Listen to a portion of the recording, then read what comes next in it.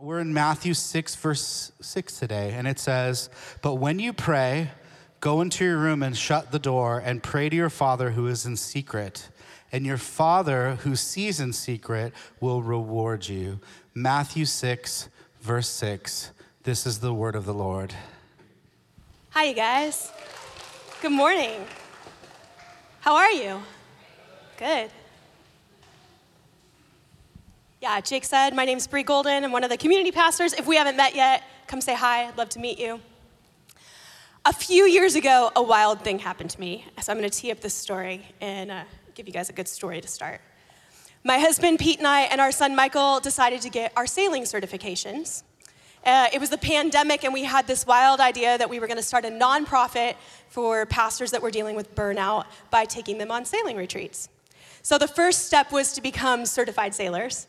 And for our finale certification, this was like quite a process, ASA 114, we had to sail a 44-foot catamaran all the way from San Diego to Catalina Island and back.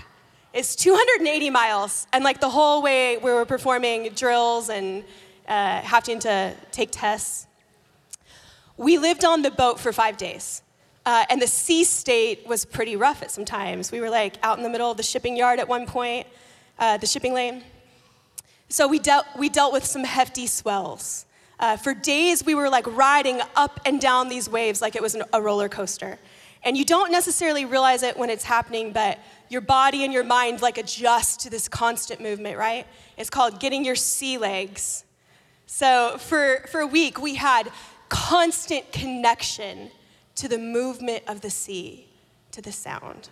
Let's see, I think we have a little video to show you what I mean.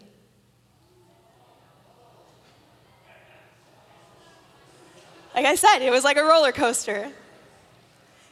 Okay, here's the wild thing.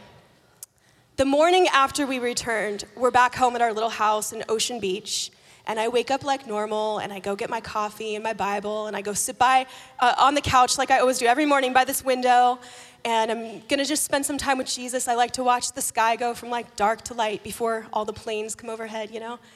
And I could hear waves.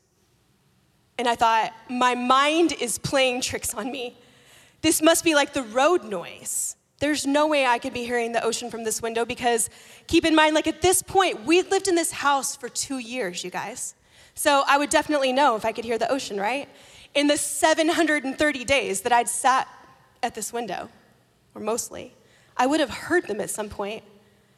But as I sat there in the quiet of the morning, I became sure of it. I could hear them. And I yelled out to my husband, I was like, I think I hear the ocean. Is there like a giant king tide or a storm coming in? Am I crazy? Is this because we just spent 5 days on the ocean? And he was just like, yeah, Bree, of course you can hear him. I hear him every day. But you guys, this was the first time that I heard the ocean from our house.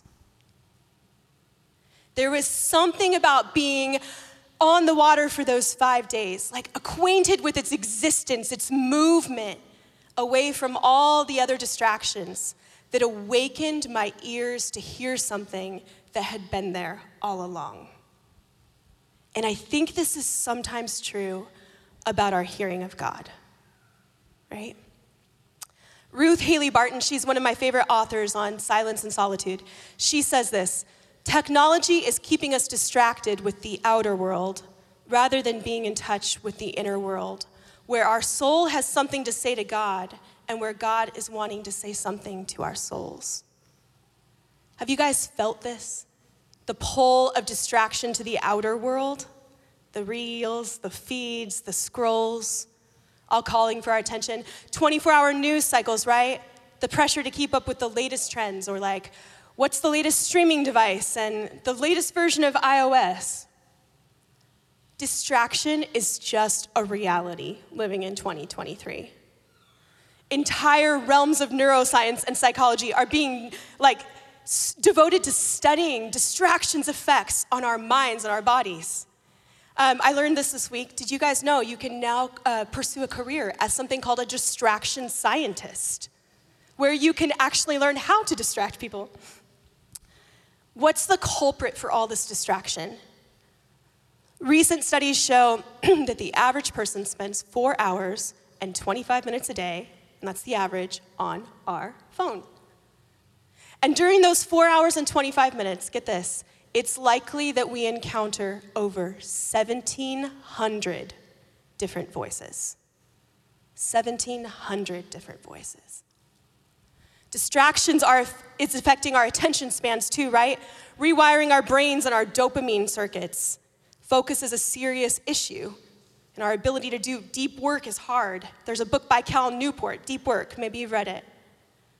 Last week, John Tyson put this picture on Instagram, I related. Like nothing left at the end, right? We relate. A world of information at our fingertips, but what was it I was focusing on again?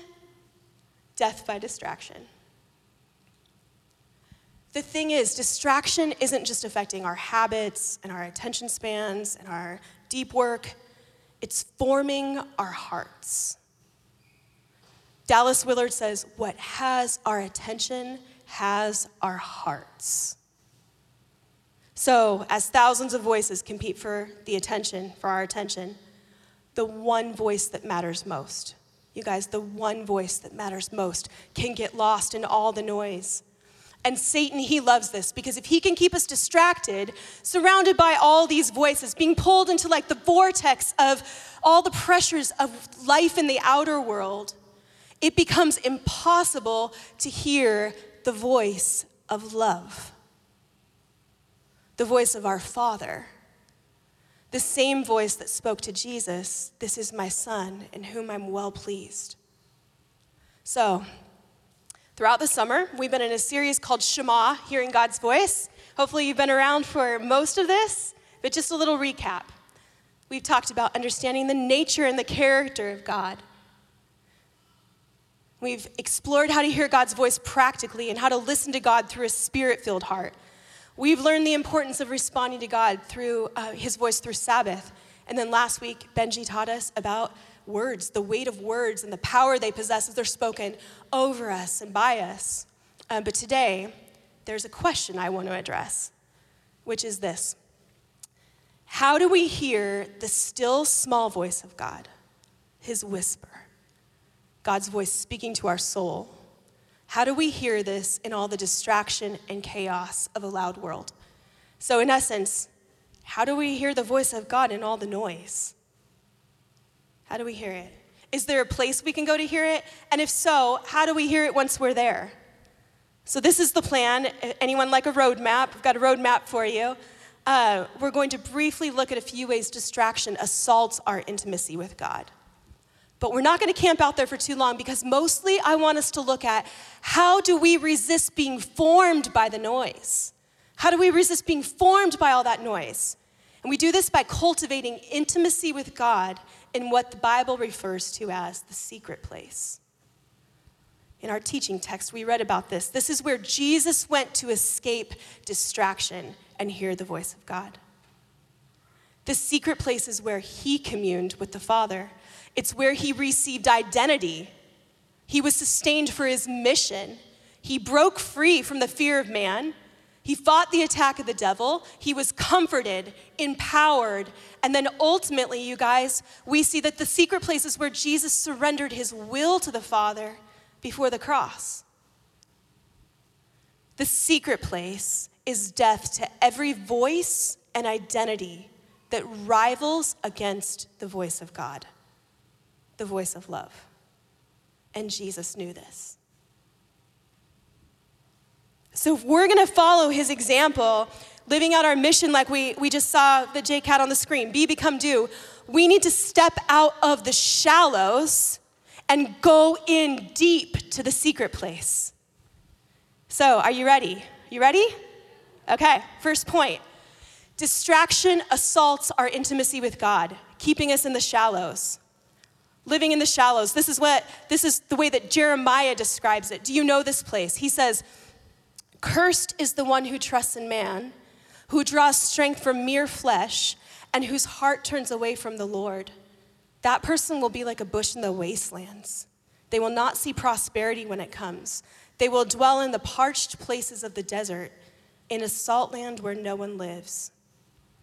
Living in the shallows, this is what I'm calling it. It's where our focus is diverted and our attention is divided. So first, distraction diverts our focus. Think of King David, the man after God's own heart. He wrote songs about the secret place. He knew intimacy with God, right? He knew it. And yet he also knew life in the shallows. Because one day he sees Bathsheba and she's bathing on the roof, and boom, he's diverted. And distraction, it took David far from God's plan for his life. And it didn't just affect him, it hurt everyone around him. Sadly, you guys, we see this same story today in the church. A ministry leader who's living for Jesus, who loves the church, and something grabs their attention, right? Their focus. Maybe it's sex, money, fame, and before you know it, they're diverted and they've fallen away from God. Distraction, it also divides our hearts. It fractures our loves. Do you know the story of the rich young ruler in Mark 10? He's a good man. He's been making good choices. He's doing good things, and he sees Jesus. They have a conversation, and he asks him a good question. He says, "What must I do to inherit eternal life?" And listen, Jesus, this is the very first thing Jesus says, that the text says, Jesus looked at him and loved him. So there's compassion. And then he goes after the one thing dividing his heart. He says, "One thing you lack. Go sell everything you have and give to the poor, and you will have treasure in heaven. Then come follow me." At this, the man's face fell. He went away sad because he had great wealth. This is Mark 10. Jesus goes straight to the core issue, exposing the one thing dividing this man's heart. And I don't know, was it the pursuit of security or independence? Maybe he just liked living the good life. He liked nice things. But whatever it was, he couldn't go all in if it meant giving it up, right? Something else had his heart too. His affection was divided. The text says he went away sad. So distraction, it's forming our hearts. It leaves us diverted and divided, living in the shallows. This is like when we're attempting to draw life from dead places. And it makes me think of this verse in Jeremiah too. "My people have committed two sins. They've forsaken me, the spring of living water, and have dug their own cisterns, broken cisterns that cannot hold water." But are you guys ready for some good news? Jesus didn't come so we can live in this place. He didn't come so we can live in the shallows. He came so that we would have life, right?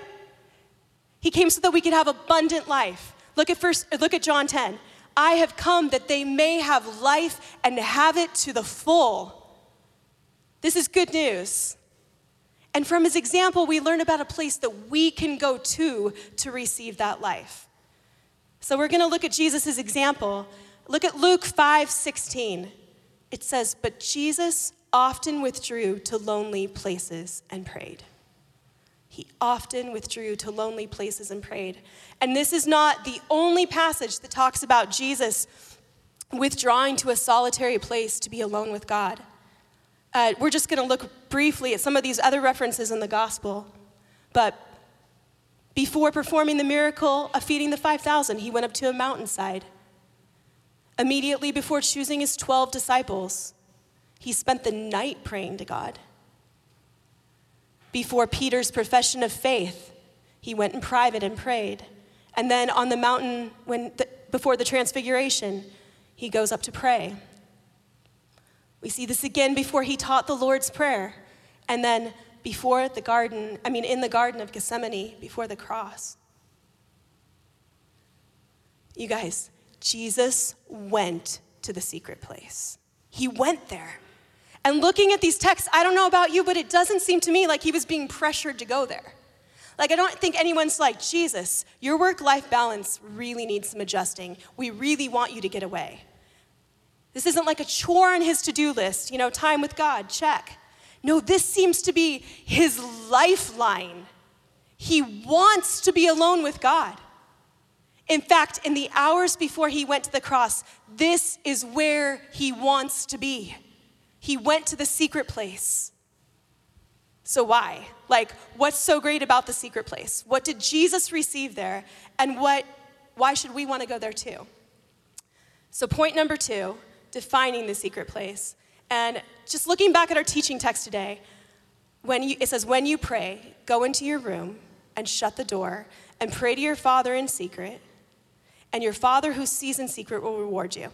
So, what is this secret place? What's all the secret talk? And is this sermon going to be about making a prayer closet? No. Some of you are disappointed and some of you are relieved. You guys hear this. First, the secret place is not mainly about going to a place. It's not mainly about going to a place. It's about being with a person, God. It's where we intentionally disconnect from the distraction and the noise for the purpose of encountering God in a relational way. And prayer that takes place in the secret place is not just like one-way prayer like we can tend to think about it, where maybe I lay down at night and I say my prayers. No, this is like a two-way conversation that involves speaking, listening, yielding, and receiving. The secret place is where we go to be with God. It's where we go to commune with Yahweh. Just think about this. We get to go to a place and commune with the same God that said, the very same God that said, let there be light, and a dark sky filled with stars. We get to commune with this kind of God, the same God. Communing prayer. Do you know this kind of prayer? It's different from other kinds of prayer. I'm not saying it's better. But it is different. It's different than just praying in the shower or the car or when we're at work or taking care of kids. And praying throughout our day, it's beautiful. So hear me, it's beautiful. The Bible says to pray without ceasing. We should do this kind of prayer. But prayer in the secret place is distinct. It's about meeting God in a focused, intimate way, where we fully devote our attention, our affection, and our will to God, to commune with him. Our attention, our affection, and our will. And if Jesus needed this kind of carve out before cell phones, then don't we need the same? Don't we need the same? I love how mystic Jeffrey Imbach, he defines this communal prayer. He says, communal prayer is essentially the expression of our heart longing for love. It's not so much the listing of our requests, but the breathing of our one deepest desire to be united with God as fully as possible. So in the secret place, we both seek to know who God is, and we seek to understand who we are to God. It's where we go to experience being loved and where we go to express our love for God. In the ancient poetic language of the Bible, in the book of Song of Solomon, the communion in the secret place, it's described intimately.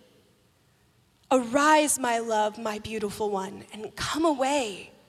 It's intimate. And you guys, intimacy, it takes time, right? Patience. Cultivating the secret place, this is a process. It's a process. We can't just love someone we don't know, right? So keep in mind that knowing God generally precedes loving him. And if you're in a new place with God, in a new place in your relationship with him, loving him looks like getting to know him. Sometimes we get to know him before we feel that affection for him. In the secret place, we do both. We seek to know him more fully and to love him more deeply. So how do we hear God's voice in the secret place? Hearing God's small, still voice. Some people call it the tug of heaven. It can be natural, I think even instinctual to us. But can we just agree it can be confusing? Since God often speaks to us through our own hearts and our own minds, I think we tend to hear his voice in the same fashion we hear other thoughts, right? Evan talked about this in detail a few weeks ago. So if you weren't here for his sermon on how to hear God practically, you got to check it out. It's awesome. The point is, it can be hard to know, is this God speaking, or my imagination, or both? And my guess is there's probably some of us in this room that have had experiences with people who've claimed to hear the voice of God, and those experiences have left us wounded, maybe disheartened, maybe angry. Maybe we've seen or experienced someone who's leveraged the concept of hearing God as a manipulative tool to gain authority over someone. This is sad. Or power or fame. Or they've used the phrase, God told me, as a way to just substantiate or validate something that they already just want, right? And then thinking it will help them fit into some kind of like spiritual environment, people can end up impostering what it is they desire to experience, which ultimately keeps them from experiencing what it is they desired, to hear God. All of this is very sad, but as a result, and this is why it's important, many people don't realize the intimacy with God that's available to them. We don't realize the intimacy with God that's available to us. Talking about this, Eugene Peterson, he says, they don't necessarily lack the experience of hearing God, but they don't understand how their experience works. Case in point, I think we see this in the Bible in the life of Samuel, right? God spoke to him many times before he realized it was the voice of God, and it took him time to learn how to respond to it. But this is important. What we believe about the God who speaks will affect our ability to hear him. What you believe about the God who speaks will affect your ability to hear him. If you don't think he's loving, his voice will probably not sound very loving. This is just like a little bit of how it was for me to live in my house for 2 years and not realize I could hear the sound of the ocean. So let me explain. If we don't have the scaffolding, like the foundation to build our experiences upon, it can leave us feeling confused, deficient, maybe angry. We can feel like an outsider boxed out of the cool kids here from God Club. Like this kind of relationship with God is for someone else. It's just like beyond our reach, right?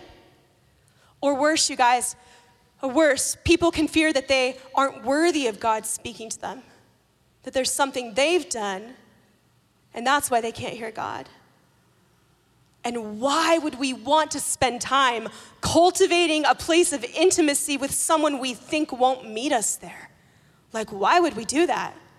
So let's just get really practical for a minute and break a few things down. Some of this might be a repeat from some of the other sermons, but I think it's important. Generally, when we talk about hearing God's small, still voice, we aren't referring to the audible voice of God like how we hear one another in a casual conversation, like how I would talk with Allie and hear her back. This is how I would describe it. Hearing God's voice in our soul, it's like being guided or directed into a relational interaction with God, where through the Spirit, we perceive something he wants us to know. It's a perceiving. Maybe a thought or a phrase comes into our mind. This might have happened for you. Or we feel a nudge or like a warning, like,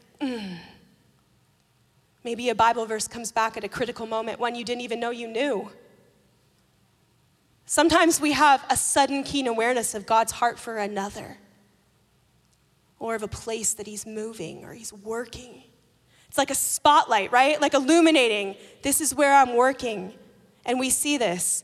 It could also feel like a force sometimes, a force propelling us to like an act, maybe an act of obedience or surrender, or to worship God. I've experienced all of these things. There are lots of ways people describe hearing God. And I think it's really important that we remember that we're each wired really uniquely. So doesn't it make sense that God, who's a relational God, would speak to our souls according to the unique ways that he's created us, right? It's not gonna look the same. So if you're concrete and logical, God will probably speak to you in a concrete and logical way, maybe through scripture. If you're highly imaginative and passionate and the whole world is in color, maybe you'll hear God through imagery or emotion. And while we can't always know with certainty if a thought or a vision is from God, there are some really good ways we can test it.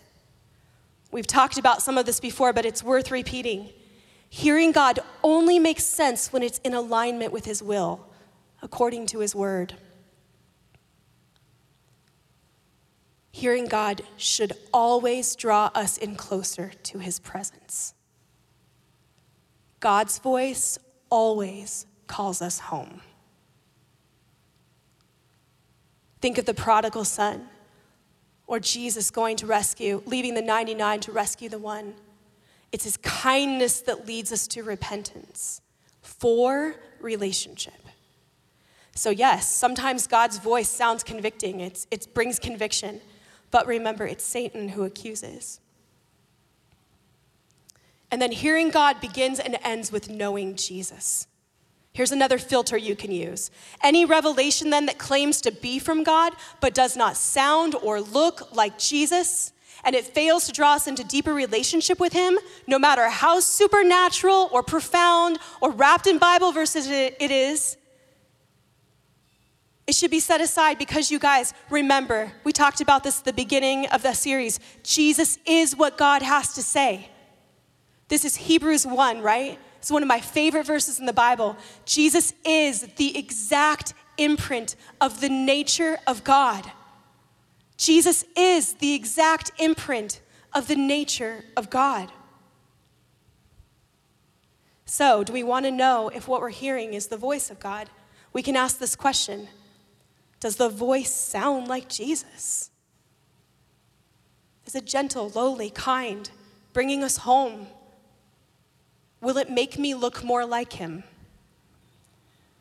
Because the words God speaks to our souls, the small, still voice of God, it can't be separated from like the word of God, the logos, or the word of God, the Bible, and the word of God, the logos, right? It can't be separated. They're the same. They're the same.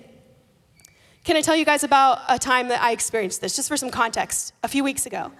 A few weeks ago, I was praying to God, and this particular morning, my prayer was full of some lament and protest.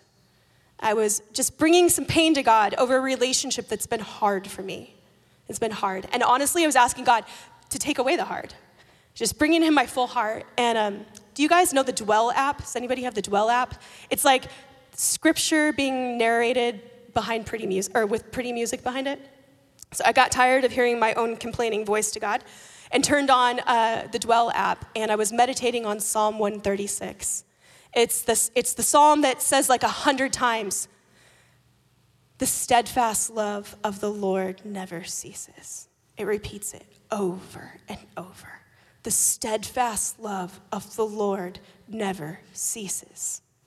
And at the end of hearing this, I was just quiet. And all of a sudden, I just had this line in my head, like, you know those reader boards? It was like a reader board in my head with this line, and it didn't even feel like my thought. There was like weight attributed to it. And this is what I heard. This is good for you. And the voice felt like very correcting, if I can be honest, but it also felt very comforting.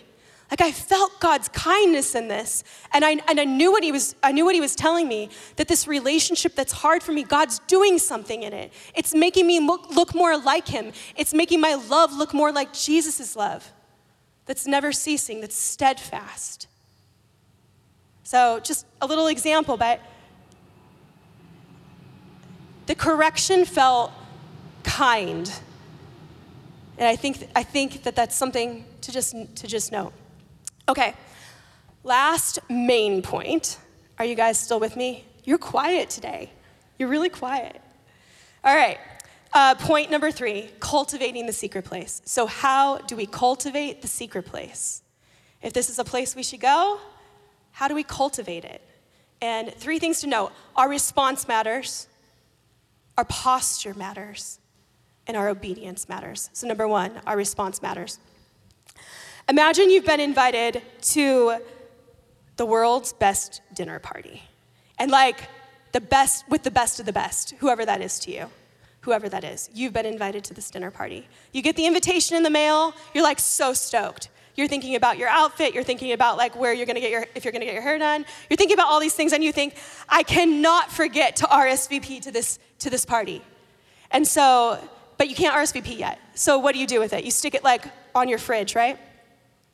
And it's like next to the things that are on your fridge. So after a few days, it just kind of starts to blend in. It's like the other pictures that are there, the grocery list, maybe you have a magnet of the Padres games from last season. And before you know it, the party's come and gone. You forgot to RSVP and you missed out on the whole thing. This would be crazy, right? To ignore an invitation like this, to dine with like Queen Elizabeth or whoever your person is. But don't we do this with God? Don't we do this with God? Look at his invitation to come to the secret place. You guys, you have been invited. We have been invited. This is his invitation to come. Look at this. He says, then you will call on me and come and pray to me, and I will listen to you. You will seek me and find me when you seek me with all your heart. I will be found by you, declares the Lord. We have been invited to commune with the living God. And our response to this, it matters. It matters. It involves our participation and, dare I say, commitment. Do you want to know how someone develops intimacy with God in the secret place? They go there. They get there. It's a priority. They say no to the thousands of voices that are like calling for their attention to say yes to the one voice that matters, the voice of love. It's a holy prioritization where we make conscious exchanges to unplug from corrupt power sources. It's a carving out of spiritual space in a secular culture. It's cutting the lines that are tethering us to the shallows and getting to the deep. Do you guys want to go there? Getting to the deep with God. Okay, if you're new to this, it might feel kind of strange at first. Don't be intimidated. Just show up. Show up. Start where you can. It's like a new workout plan. Start where you can. Listen as you can. Maybe you turn on the Bread podcasts, on the Bread episodes on the Park Hill podcast. Get somewhere quiet, alone. Express your desire to God in prayer. And I'm telling you, I don't know why it matters, but sometimes it just feels like it does. Say it out loud. Tell God, I am hungry for you. I want to know you. Whatever is in your heart, just bring it to him. Express your desire. Read a scripture, sit in silence, meditate. Think about God in this space. Have you guys seen The Chosen? The imagery of Jesus is vivid. Bring that back to your mind. Think about it, the way that Jesus was in some of those episodes. But the point is, we think about God in this space, we talk to God in this space, and then we do something that we're often not very good at. We listen. We listen. Just get quiet. And don't worry about what you hear. And don't worry even if you hear something. In fact, if you're new to this, it might take some time. Just attune your heart to God by thinking about who he is and see what happens. And I guess I kind of dare you to do this. Do this for 6 months and see what happens. I've really never met anybody that does this and their life's not changed. This has changed my life, you guys. Maybe you're here today and you're like, Aubrey, I know the secret place. Me and Jesus. You've got a prayer closet. But let me just ask you, how is your zeal? Has the hunger to hear God waned into some apathy? Respond with an expectation for more. Stir up your affection. Remind your heart of who God is and what is possible in this place. There can be more. There can be more. We can be all flame. We can be all flame. Have you guys heard this phrase? Do any of you know the stories of the Desert Fathers, the all flame story? A hand? No? Okay, this is gonna rock your worlds. You guys can Google this later too. The Desert Fathers. There's an older father who's been with Jesus for a lot of years and a younger guy. He's apprenticing and he wants to know how to build intimacy with God. Abba Lot, that's his name, he goes to see Abba Joseph and he says to him, Abba, as far as I can say, I do my little office, I read my Psalms, I fast a little bit, I pray and I meditate. I live in peace with the others as far as I can. I purify my thoughts. Tell me, Father, what else more can I do? And then the old man, Abba Joseph, who's been with Jesus a lot in the secret place, he stands up and he stretches out his hands towards heaven and his fingers become like 10 lamps of fire. And he says, if you will, you can be all flame. The point is, our fire with God can always grow. It can always grow. And our response matters.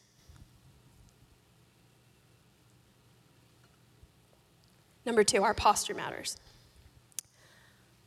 You can learn a lot about someone by looking at the direction their heart is leaning. Henry Nouwen said this. And it's true, right? We tend to lean in towards what we want or what we long for. Our posture says a lot about what we desire. And there's a connection between our physical posture and our heart posture. Tons of studies on this, guys, like mirror neurons and all of that. Our bodies often reflect our emotional state, right?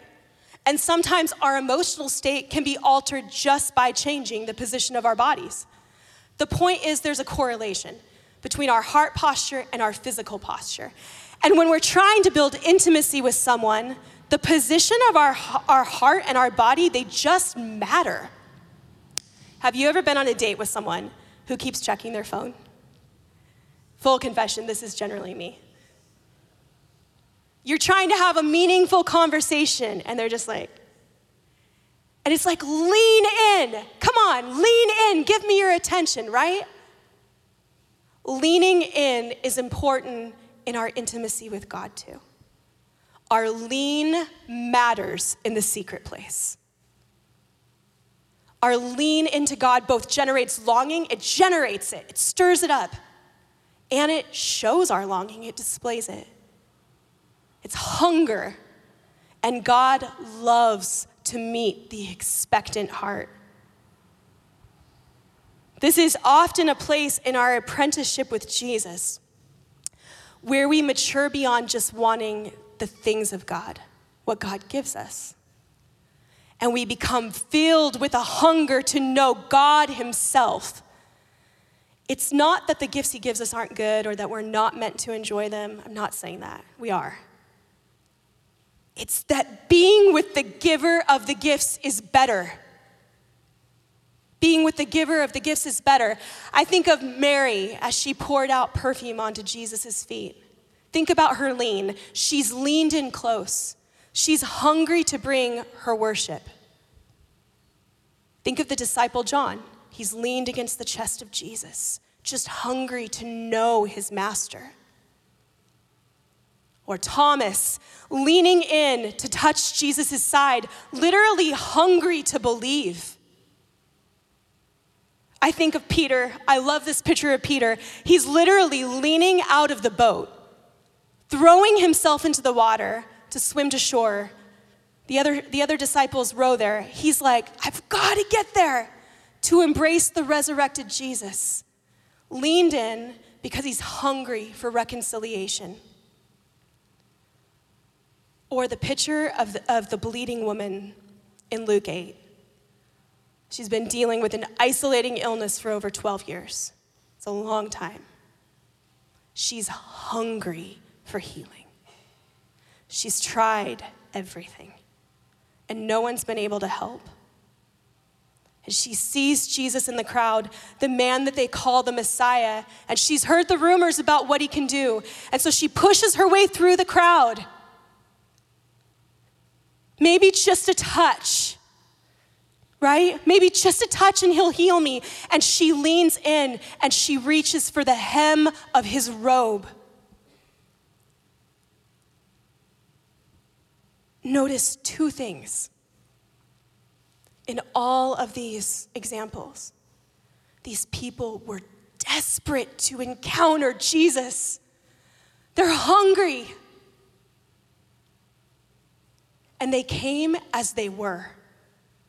They're raw, they're honest. They came with their doubt. They came with their desires. They came with their frustrations. They came with their love. They came honest as they were.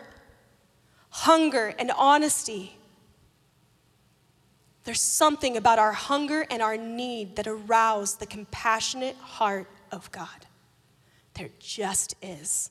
He notices, he turns. God is drawn to the heart, reaching for him. So if we want to cultivate intimacy with him in the secret place, our posture matters. Our honesty and our hunger. And then number 3, our obedience matters. I know. Our obedience matters too. Look at John 14:21. Whoever has my commands and keeps them is the one who loves me. The one who loves me will be loved by my Father, and I too will love them and show myself to them. Just like our hunger for God awakens his attention, so does our obedience. Our obedience matters to Yahweh. We can't earn his love through it. We cannot earn his love through it, but we prove our love for him in it. Does that make sense? We can't earn his love through it, but we prove our love for him in it. Please hear me, Park Hill. I am not saying that our salvation is hinged to what we do or don't do for God. The grace and mercy of Jesus are what enable us to have a relationship with him. Our salvation is not hinged to what we do or don't do for God, but this doesn't mean that our actions don't matter to God or that they don't affect our intimacy with him. When we yield, when we surrender to God in obedience, our heart merges with the heart of God. There's a merging that takes place. Our desires are confronted and reordered. There's a conforming to his. And even Jesus surrendered his will to God. And guess where this happened? The secret place. Look at this. This is in Luke 22. Jesus went out as usual to the Mount of Olives, and his disciples followed him. On reaching the place, he said to them, "Pray that you will not fall into temptation." He withdrew about a stone's throw beyond them, knelt down and prayed, "Father, if you're willing, take this cup from me. Yet not my will, but yours be done." An angel from heaven appeared to him and strengthened him, and being in anguish, he prayed more earnestly, and his sweat was like drops of blood falling to the ground. He's honest. I wish there was another way. If you're willing, take this cup from me. But he yields to God. Yet not my will, but yours be done. And then, I love this next part. I saw this a couple of months ago, and it's stuck with me. The angel strengthens him, and then look at the next line. Do we have it? And being in anguish, he prayed more earnestly. So he's strengthened by the angel, and he's still in anguish. And I think if you're somebody that is suffering today, this can bring you comfort. Jesus identifies, and his surrender was costly. That's the point. His surrender was costly. It was painful. To be honest, we can't even fathom the cost of his surrender, right? Jesus lived and he died a surrendered life, and he asks us to do the same. He says, if anyone would come after me, let him deny himself and take up his cross and follow me. For whoever would save his life will lose it, but whoever loses his life for my sake will find it. Jesus promises a sort of exchange for when we surrender in his name. It's like life for death. It's pretty good. Honestly, you guys, I'm not sure that we can fully understand what we gain in our surrender on this side of heaven. I think sometimes we get a glimpse, but we only know in part. But we can know this, and you can take this to the bank. Our surrender isn't meaningless. It's not meaningless. It's doing something. 2 Corinthians 4, it's achieving for us an eternal weight of glory. Therefore, outwardly, we're wasting away, yet inwardly, we're being renewed day by day. For our light and momentary troubles are achieving for us an eternal glory that far outweighs it all. And then there's just this surrender. It always brings us closer to Jesus. It just does. You guys, I'm a middle-aged woman. I've lived long enough to tell you that there is a correlation between our obedience and joy. And I want to highlight that word today. It's joy. There's a correlation between our obedience and joy and freedom. When God says no to something, a lot of times he's saying, don't hurt yourself. I have more for you. This isn't what's best. These invitations to surrender are always for our good, to bring us in closer, to bring us home. And my guess is, if talking about surrender, there's just like a thing in your head right now. Maybe it's been there for a while. My experience with surrender is that it often is a process. You guys, candidly, there's times in my life where God's asked me to lay something down and I waited way too long before my hearing turned into obedience.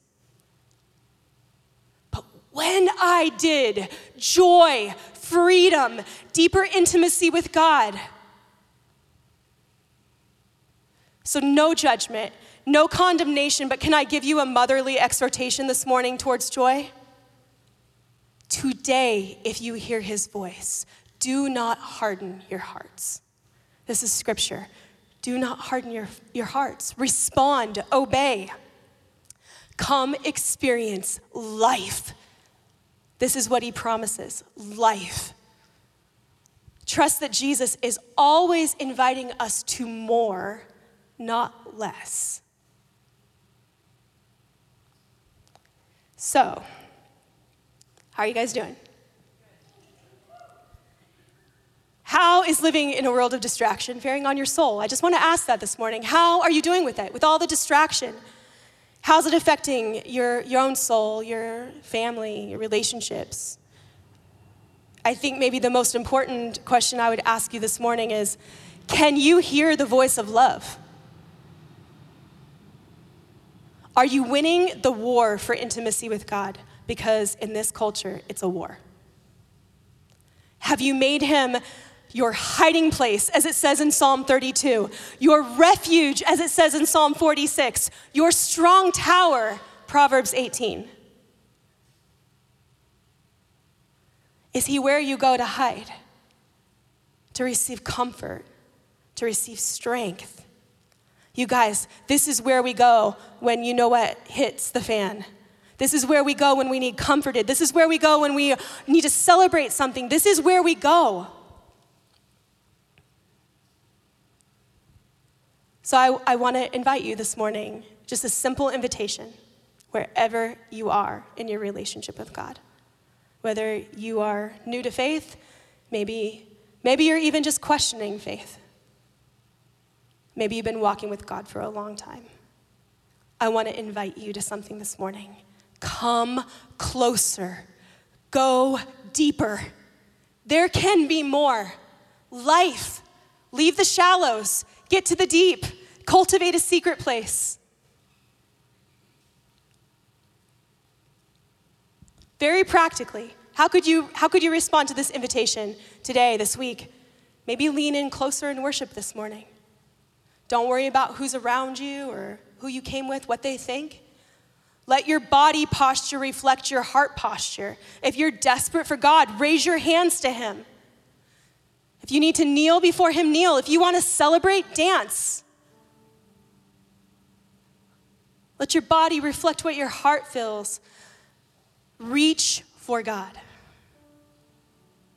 Or maybe this week, you want to commit to spending more time alone with God, to cultivating the secret place, to making it a rhythm in your life.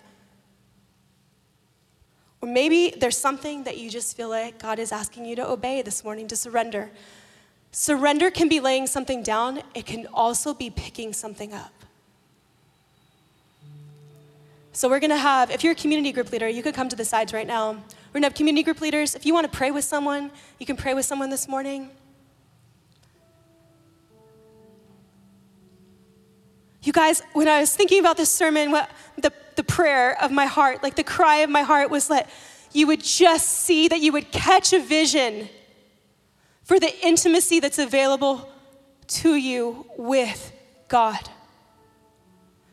That wherever you're at, you would just want to come closer and deeper to the one who can heal us and change us and give us hope and freedom. I hope you hear that this morning. There's not condemnation. Come closer. Come closer to Jesus.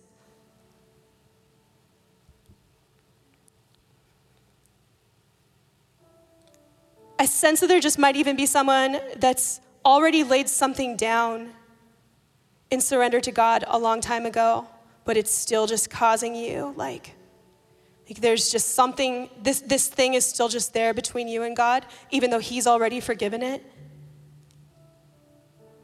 He's already forgiven it. It's what he paid for. Step in closer and deeper.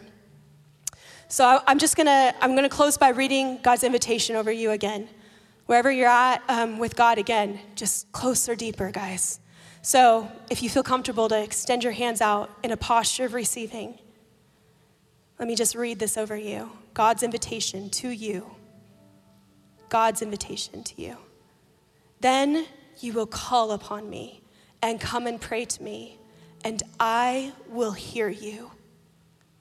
You will seek me and find me when you seek me with all your heart. I will be found by you, declares the Lord. Amen.